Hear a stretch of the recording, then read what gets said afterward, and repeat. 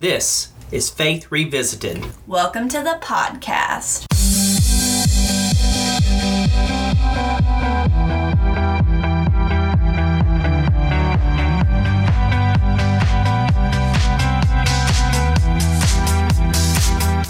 I'm Ben. I'm the senior pastor at Historic Trinity Church in downtown Savannah.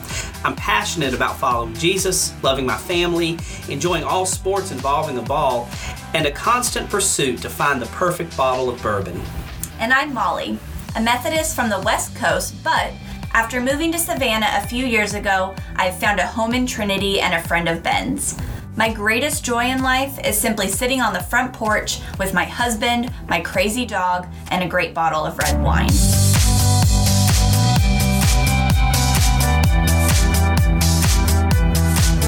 On Faith Revisited, we'll talk about our own church as we're constantly trying to adapt to an ever-changing world as a downtown historic church. We'll talk about United Methodist matters as our denomination faces an exciting and uncertain future. We'll explore church leadership in the 21st century. And we'll talk to different faith leaders about their perspectives of religion today, how we can be more authentic, stop alienating people, and how faith is more important than ever to connect us to God and each other. Hey, maybe we'll touch on a topic that speaks to exactly where you are in your faith. We won't know until we try, right? Let's do it.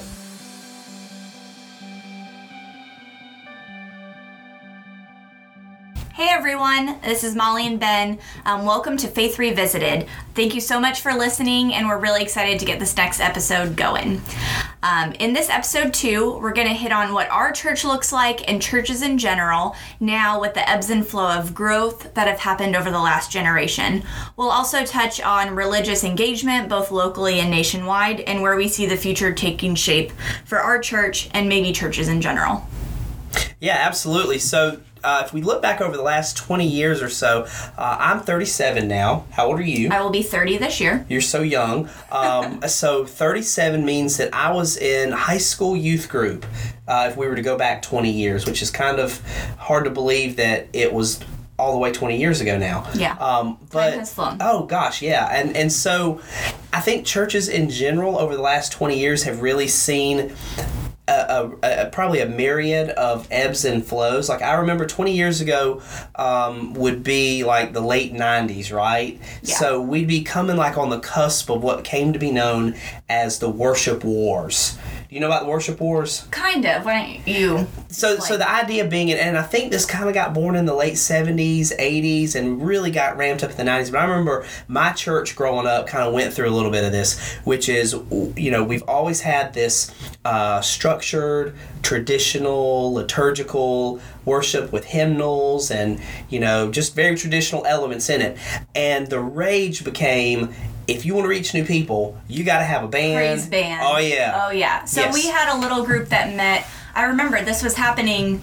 I mean, I think all churches probably have tried to touch base with what works for them, but for my church personally, I remember it was around the junior high youth group time frame, and there was like a little side room, maybe down in the basement, where a praise band, someone with a guitar and a drum set and some singers would go, and that would kind of be the pre-worship service. Yeah, and I think there are many good, well-intentioned things that led to saying we should do things in a new way.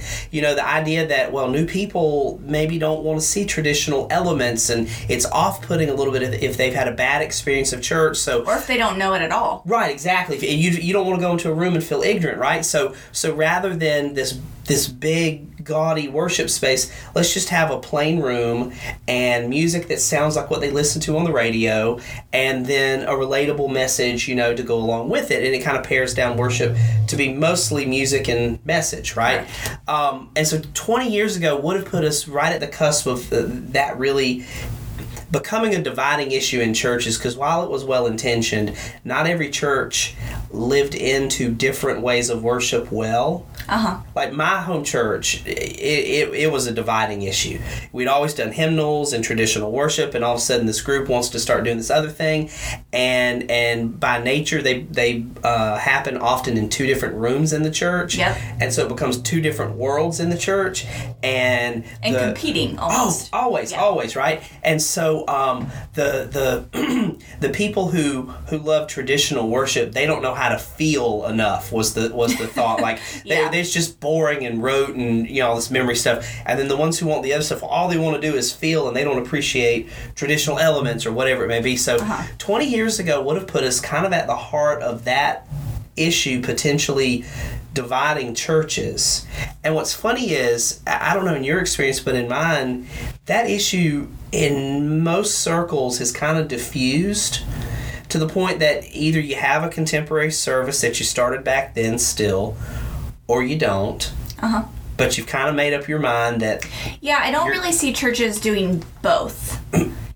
Whether it be an outside element, like I remember we always had for youth, there was always a certain time where we did kind of more praise band type thing or an outside activity with other churches. But I don't really see churches, for example, like Trinity, doing a contemporary service and a traditional service or splitting the time that way. Is that what you're saying? Yeah, very few churches do both anymore. And I think the ones that do it, they fall into one of two categories. Either one, which I think is probably the majority, I don't have research to back any of this up, but I think the majority of churches that do both, one of the services is probably a better quality than the other, but at this point you don't stop doing either because you do have a community.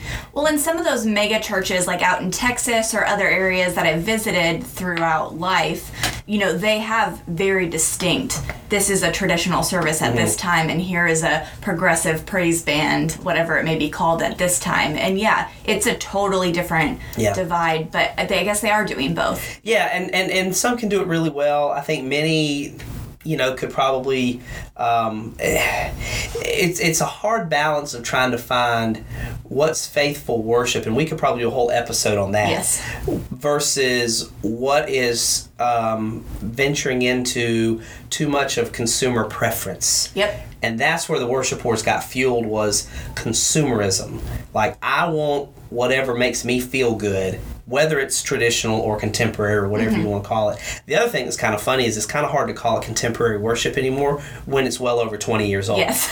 It's not contemporary anymore. There's actually tradition behind some of that too. So, the last 20 years has been interesting because one of the interesting things that I found is people go to church in different ways than they did 20 years ago. Okay. So you're from California. Yes. What have you seen in terms of church attendance and preferences of worship? How do people go to church in your experience growing up? Well, I come from a very traditional church, big sanctuary. I just remember when I was young, and my mother was also baptized in the same church that I was, so we have a long history, family history there. I always remember growing up, there seemed to be a lot of people. It was very serious. You wear your dress and your, tights and your fancy shoes, and that's changed a lot. And now it's a little more easygoing. There's probably less people there, and people are busy on Sundays. You have things going on now, so I just don't think. I think in general the growth has hit snags in its if churches adapt well or not. Yeah, so more and more research shows that people are going to church less frequently. I can remember as a kid, we might have missed 2 Sundays out of the year, which meant I was in church 50 out of 52 Sundays a year. Wow. As a pastor, if you were to define what an active church member is, well, now it's a range. I have some people who come 50 out of 52 Sundays. That's fairly rare, though. What's more common is every other week people, once a month people, or once every 2 months people, right? And all of them in their own ways are active. I define all of them as active. But here's the funny thing, like if you do the math, we went to church 50 out of 52 Sundays a year. Well, if you go every other week, all of a sudden that number drops from 50 to 26 times a year you're in worship. Wow. And once a month it's down to 12. in a year. I've never thought of it that way. Yeah, you see what I'm saying? 12 times attending Sunday. Yeah. But for you, when you think about it once a month, that's, Yeah, and it's not a judgment call at all. Correct. It's not that no one's bad. It's just different ways of engaging the church. Mm-hmm. And so the longer I'm in pastoral ministry, the more and more I'm convinced of a couple of things. One is worship more and more needs to go to the people and not just expect people to come to it. Okay. So you and I have been talking, for example, in our church for a while. And I'll let you talk about it briefly. What's one of our big goals for worship this year? Live streaming. We really want to live stream. Yeah. So Christmas Eve we did that. Yep. Your husband Thomas set us up for it. Yeah, he stood in the balcony the whole time and filmed it, and it was great. And we had quite a few views on Christmas Eve, the people who weren't able to make it there for whatever reason it may be. Live stream is huge, and this is something that you and I have been talking about, and maybe other churches are going through this, but the logistical aspect is really our holdup right now, because it's, how do we make sure the internet connection's there and it's going, and our choir, how do we make sure we highlight the choir and also the sermon, which are on two different sides of the church. But people want live stream not just to be lazy and stay at home. It's because there's a reason they can't be there, and they're still fully invested. So tell a story. We had a church member recently. She has a little baby, Yes. a few months old, and she contacted you on a Sunday morning. What'd she say? Yeah, she had texted me and said, we were in the car, we were on our way there, and baby E just projectile vomited everywhere, and she's like, we had nothing else to do but go home, and I was ready. I want, we need live stream, Molly, get live stream. Yeah, absolutely. So one of the churches that I would highlight, and we'll put in the show notes, is Christ Church in Fairview Heights, Illinois. It's, I think, a burb of Chicago. Shane Bishop is the pastor there, and I've been researching them for some time, because if you go on the Christ Church website, mychristchurch.com, they have, you look at their live stream archive and you say, wow, that's a high quality video production. It's just live streaming. It is the best Facebook Live worship I have ever seen. Now they have quality cameras. They do it in a very quality way. But the beauty is they're not spending tons of money on a platform for online streaming. They're just using a free one called Facebook. Yeah. But yeah, one of our big goals, and it's just the logistics of getting the internet. But do you think people, when churches are turning to live stream, is this a cop-out for people? Like, are people not going to come to church because there's a live stream and they can do it from their couch? That's a great question. I think that's an assumption that naturally comes from, quote, church people. Kerry Newhoff is a great church planter, and he's got a huge podcast, much bigger than ours. One day we'll catch up with you, Kerry, and you'll have us on your podcast.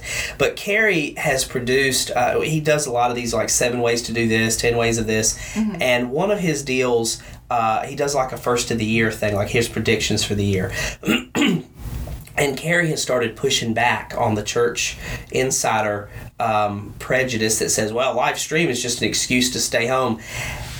So whereas the website used to be, your church website used to be kind of like someone window shopping you, now it's the online church. Oh, so people who haven't necessarily come and they want to check it out. They're going to check, because it's a lot safer to sit at home on their couch and check you out than to go and potentially feel awkward in your pews. Yeah. And so online worship is not a cop-out. Oh, it's a new marketing material. Exactly. Wow. And so if churches could start to see online worship as this is how people window shop churches now, I think they would put a much greater emphasis on getting material out into the digital world.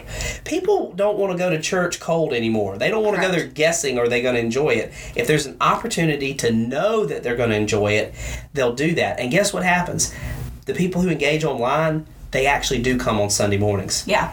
And your Sunday morning regulars actually do engage, because 50 out of 52 Sundays, life's more unpredictable these days, and there's all kinds of things pulling at you, but they will actually go catch up and watch that. We have people who have our YouTube channel with video sermons. If I forget by like Wednesday, in fact, a couple weeks ago, I forgot to put 2 weeks in a row up, just busy. Yeah. I had a church member complain to me. Wow. She's like, are you not uploading sermons anymore? And I'm like, well, I forgot. She said, I've missed the last couple Sundays. I was wanting to catch up on the series. And that's a good point to tie back into. If people can only be physically in church for 2 Sundays a month because work or sports or kids or life happens. My husband and I travel a lot, certain times a year, for work, and we were gone all of January the past 2 years, and that's how you keep people engaged. So, interesting conversation that I want to tie in here. I had an experience yesterday. We did a TV interview about our addiction and recovery ministry and how our Faith Partners has now spawned into this interfaith addiction and recovery coalition now throughout the community. Really cool stuff. We should put a link to that in the show notes as well. We will, definitely. So we did a little short TV interview about how churches are coming together to educate faith leaders on just understanding issues around addiction and recovery better. And so we were talking after the interview, and the guy interviewing said, well, it's going to be on the 5 o'clock and the 6 o'clock episode of the local news. And I said, great, when's it going on Facebook? And he just laughed and he said, that's replacing the nightly news. And he's like, I hate it. I'm an old guy. I think you should be in front of your TV at 5 and 6 o'clock. But he said, you'd be surprised how many people, they can't be in front of their TV, but they want it. I don't have cable anymore. Right. I don't pay for TV. Right. I literally cannot watch the news live. And he said, we talk about it at the news station all the time, but if we don't get the material out there, that's the new form of engaging the news. I think the same is true for church. Not that it replaces it, correct, but it supplements it in such a great way. Either someone's going to come to your church physically once every 4 to 6 weeks, or they're going to come once every 4 to 6 weeks, visit online 3 or 4 other weeks. And then what I'm convinced happens is if you continue to engage them, that 4 to 6 weeks of physical presence becomes twice a month physical presence. Because they prioritize it. They connect deeper. It's become a part of their life. Yep. And so you reach them in a very intentional way. So worship needs to go to people as much as encouraging people to come to worship. So we talked about before the episode in planning all this, we wanted to kind of talk through briefly what Sunday morning looks like for us. And I want to make it conversational because you are such an integral part of Sunday morning in terms of planning and execution. So tell everybody what you do. With greeters? Yes. Yeah, so I am quote unquote in charge of greeter ministry and hoping to grow that. And so basically how it came to me is, you stick 2 greeters out in front on a Sunday and they pass out the bulletins and, a friendly, welcoming face, but we're turning more towards this radical hospitality view of putting the welcome mat outside the door. And so from what it's developing is, how to best make people feel comfortable. And especially we're planning for Easter Sunday. I need triple the greeters that I would have on a Sunday because I want people out on the street corner. I want floaters walking around for the people that get there early.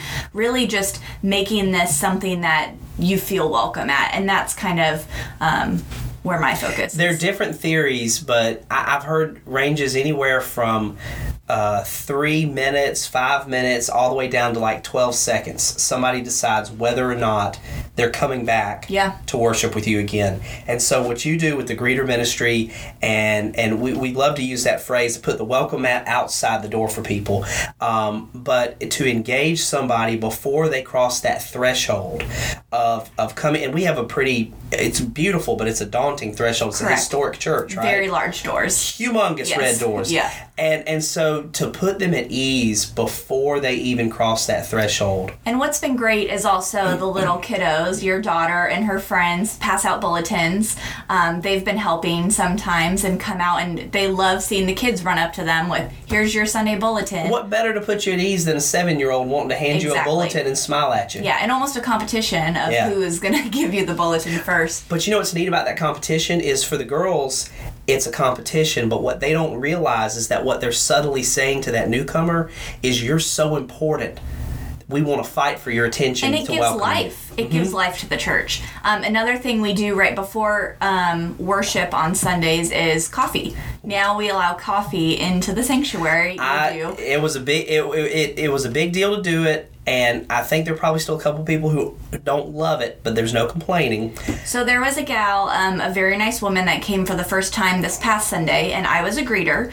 And she walked up the steps, and you have coffee? I can bring coffee inside? This was just her mind, I could visibly see her light up as, wow, that's so amazing. I didn't have time to grab coffee right before I came. Like, thank you so much. And, I stopped by, we were out in the front, so I was like, right down here, there's more coffee, you can go get that. And so I followed up with her during, the time where we passed the piece and say, did you get your coffee? Are you good? And that was just a turning point for a first-time visitor. See, and that's the first I've heard this story. That's awesome. Yeah. It was such a big deal because of our historic church and the historic nature of it. Everyone's afraid to break anything, and I can remember stories where people they're deathly afraid to bring food or drink into the sanctuary. And so finally one day, y'all, the parlor is a parlor because it should be a welcome space. Mm-hmm. There's now coffee in it. You can donuts. Everyone stops in to get a donut hole before coming in. There is a desk drawer I found with a sign probably a decade or more old, because churches don't throw anything away, that literally says... If you look at the room we're in right now, there's minutes from the 40s. Yeah, but this sign was tucked away from 10 plus years ago that says, please do not eat or drink in the parlor. And I just thought that's the craziest thing, because you have this great space where people can talk. It's a gathering. It's become a gathering. Why not? And so every Sunday we have a coffee station. We have Dunkin' Donuts, Munchkins, and full-size donuts. Yeah. If I can get in here in time for a full-size donut, that's always They go quick. They do. They go really quick. But the key is we have tops for the coffee, and all we do is say, hey, take it to the sanctuary, just put a top on it, No big deal. Well, and that's no big deal for people. Yeah. The fact that they can sit and enjoy their coffee in the pew while starting worship, it's light years. And people look forward to... Talk about reaching outside people, way to make them feel comfortable in your and so I tell people what coffee does for you, and I would tell contemporary church plants get this, but this is what I would tell to the most basic, traditional church. If you don't have coffee on Sunday morning, you're missing an opportunity. Beforehand, and tell people to please bring it inside. Because what better way to say you are welcome here than a warm cup of coffee? Yeah. And to say, if you spill it, it's no big deal. It's a basic human nature. And sanctuaries are pretty resilient. They've been around for quite a long time. They can be cleaned. They can handle a spill of coffee if, heaven forbid, that happens. What's more important, a spill of coffee or a potential life being changed for Christ? And a new member. Boom. It's amazing. Boom. Yeah. So Sunday mornings, once you get into the building, we do have a traditional worship service. We sing from hymnals. We have a beautiful 1948 fully restored Moeller pipe organ. Ooh, It is gorgeous. The church did thank God it was before my time that they had to restore it. It was a few $100,000, but they did. It's a great instrument.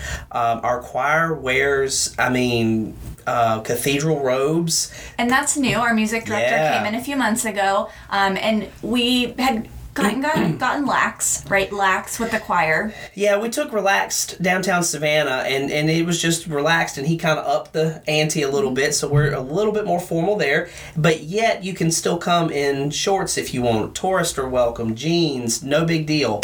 Even some of our more formal folks I've noticed have kind of stopped wearing the ties. Or the hats don't come anymore as often. Yeah, but it's a good mix, and no one really judges, so that's the good part about being in a tourist town. I wear, an alb and a stole. It's fairly formal, but it's very traditional. We see now a good mix of generations. A big mix of generations. Yeah. I remember the Sunday that there was a turning point in welcoming more younger people, because the congregation skewed older about 4 years ago, and over the last 3 years, we've really mixed it up more and more. And I remember the Sunday that I think there was a turning point when we were about to process in and the hymn had started. One of our veteran members, a wonderful woman, beautiful, but she has gray hair. She leaned over and grabbed me before I walked down the aisle, and she said, there are more people with dark hair this morning than gray hair like me. Wow. And I was like, okay, that's a big deal. She's noticed that something's changed, and so we're reaching a wider swath. So there's a lot of families, young families. Mm-hmm. There is a baby boom. There's a ton of new babies. families, there is single moms, couples who have decided not to have children, middle-aged, retirees. There is a good population of snowbirds. People who are only here for a few months out of the year and hightail it out at summer. We get them from 3 months upwards of 9+ months out of the year. That would be nice. And the snowbirds are wonderful additions, and then we usually lose them for the summer because they're smart enough to go back north. Yeah. Where it's dreadfully hot down here. It's very hot. But yeah, we see, and what's funny is, so in 2017 we saw the largest influx of new younger members and children and families.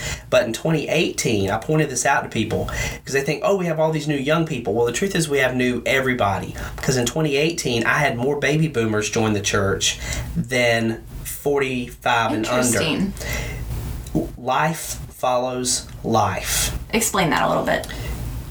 So I have this working theory that says if you aim younger, if you don't aim younger, you're not going to reach anybody. But if you say, look, if we need more younger people, let's aim there, you get everybody, because people of all ages want to follow life. There is no louder sound in a church than the sound of silence in the children's wing.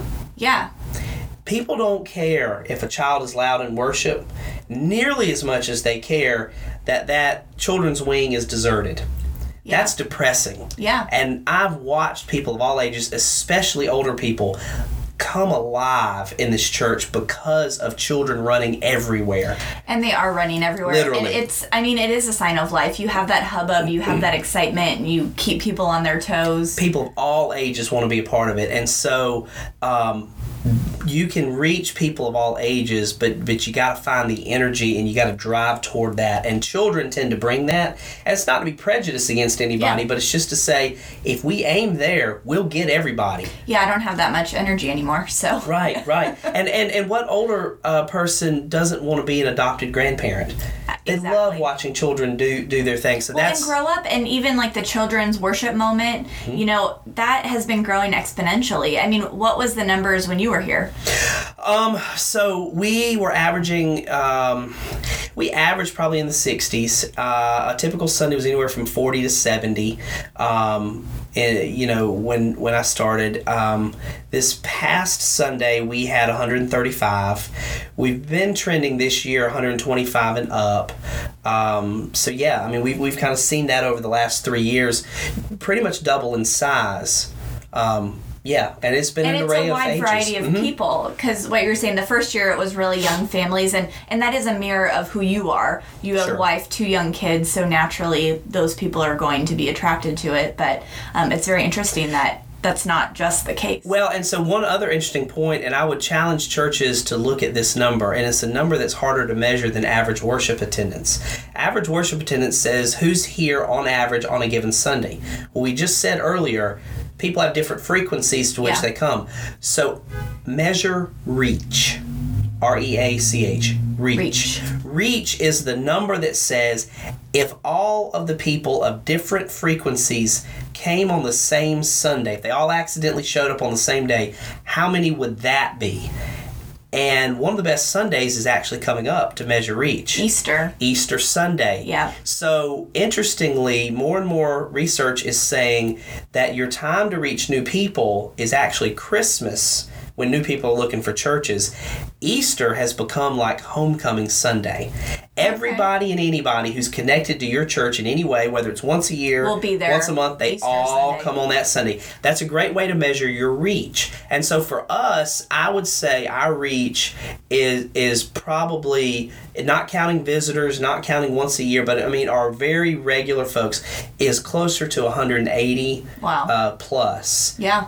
That if I could just convince them all to come on the same day. Yeah. Just show up. At the Sunday. same time. It would be incredible. That would fill our sanctuary. Yeah, and Easter. So Easter will be that, and then we get a good number more through visitors. So my first Sunday ever at Trinity was Easter Sunday. Yeah. 2 Easters ago? 2 years ago. 2 years ago. 5 days after my son was born. Yep. It was a little side note, but Katie had just had Sam, and you were probably running on no sleep. None. And you gave the best sermon I've ever heard in my life, and that I was there on Easter because I was like, well, I haven't been to church in a while. Let me try this one out. And I have been a regular ever since. And if listeners caught what she said, Molly's been coming for 2+ years, and I've never preached a better sermon than that first one. Still trying to measure up to that first one. It must have been the sleep deprivation. Yeah, maybe so. Maybe you gotta so. like cut yourself off from sleep for a few days before. Yeah, right. I remember. I don't remember anything about that day except a great crowd. I remember you visited, and I emailed you because I always try to contact visitors almost immediately after worship to apologize. I'm glad you're here, but I won't see you for the next couple weeks. Yep. I'm on paternity leave. Yes. But please come back. Yeah, please show up again. Yeah, please come back again. So yeah, that's awesome. Before we let our listeners go, I want to talk very briefly, and this could almost like morph into an episode unto itself. The need for side doors. Okay, explain what a side door is. So a side door, we always think about bringing people into the church through the front doors, right? Ours is very intimidating. Ours big red front doors. So bring them in through the front doors. Side doors is kind of a cliche almost that's coming for a code word for ways beyond the Sunday morning worship experience. It can be intimidating for a new person to come to worship and come through this big threshold of these daunting doors for a fancy service that they may or may not fully be comfortable with or understand. Yeah. Maybe they're watching you online, maybe not, maybe you don't have online, so maybe you need to think about side doors. Side doors to say if they're not going to come on Sunday morning, what's a mission project we could do in the community and invite them? Or a family activity to say, hey, bring this new family. You don't have to invite them on Sunday morning. Let's go to the park one day, and those side doors become side ways of engaging people that will eventually bring them into the main space called Sunday morning worship. And is it more than just like social times? Like you were saying, a mission day, that would be another side door. Yeah. What are some other things at Trinity? Oh, gosh. So side doors, it can be anything from inviting people to a small group, which is really great. One of our most successful ones is the Band of Mothers. Yes. Our mom's small Great group. name. Yeah, moms will invite other moms, and they come and they study and they share and they support. The 3 S's, right? Study, share, and support. And that's what they do for each other once a month. And so that's a great side door for a new person to get comfortable and have a great experience at the church. And they're already connected. When they walk in on a Sunday, they know some faces. That's right. They've already met that's people. The key. And so you just define the key to side doors in general. Whether it's a small group, a service project, or a social gathering, they're connecting with people ahead of time. So there's two types of people, two types of connection that people are looking for when they engage with your church. Either people know God and they want to know people, or people know people and they want to know God.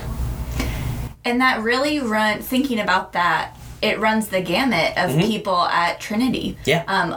Savannah is a lot of people moving from somewhere else, whether it be for jobs or school or whatever it may be. That's how I came here. Yeah. And I was looking for people. I knew God. I knew that what I wanted in a faith service, and Trinity is where I found those people. And I can tell you stories, and that's a compelling story, and equally compelling stories of maybe somebody like you, and we have one in the church I'm thinking about that relatives just started coming, hadn't been to church in years, and now they're super active. Well, that person didn't know God as well then, they do now, but they knew the connection with this person who said, come to church with me, I think you'll actually like it.